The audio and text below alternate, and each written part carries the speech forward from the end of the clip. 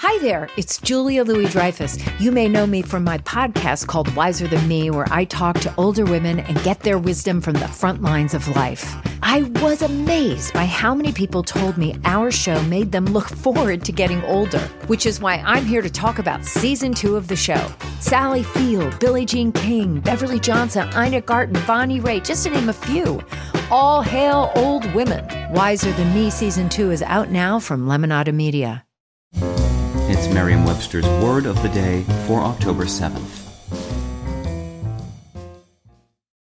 Today's word is scintillate, spelled S-C-I-N-T-I-L-L-A-T-E. Scintillate is a verb that means to emit sparks, to spark. It can also mean to emit quick flashes, as if throwing off sparks, or to sparkle.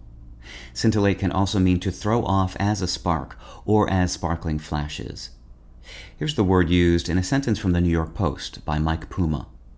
Stephen Strasburg scintillated with 7 scoreless innings, in which he allowed 2 hits with 3 walks and 6 strikeouts over 105 pitches.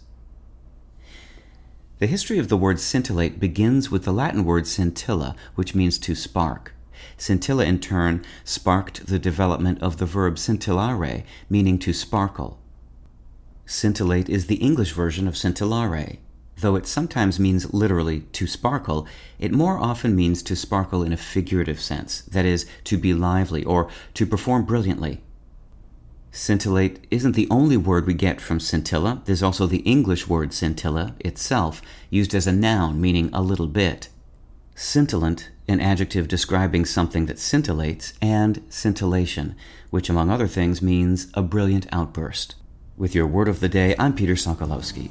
Visit Merriam-Webster.com today for definitions, wordplay, and trending word lookups.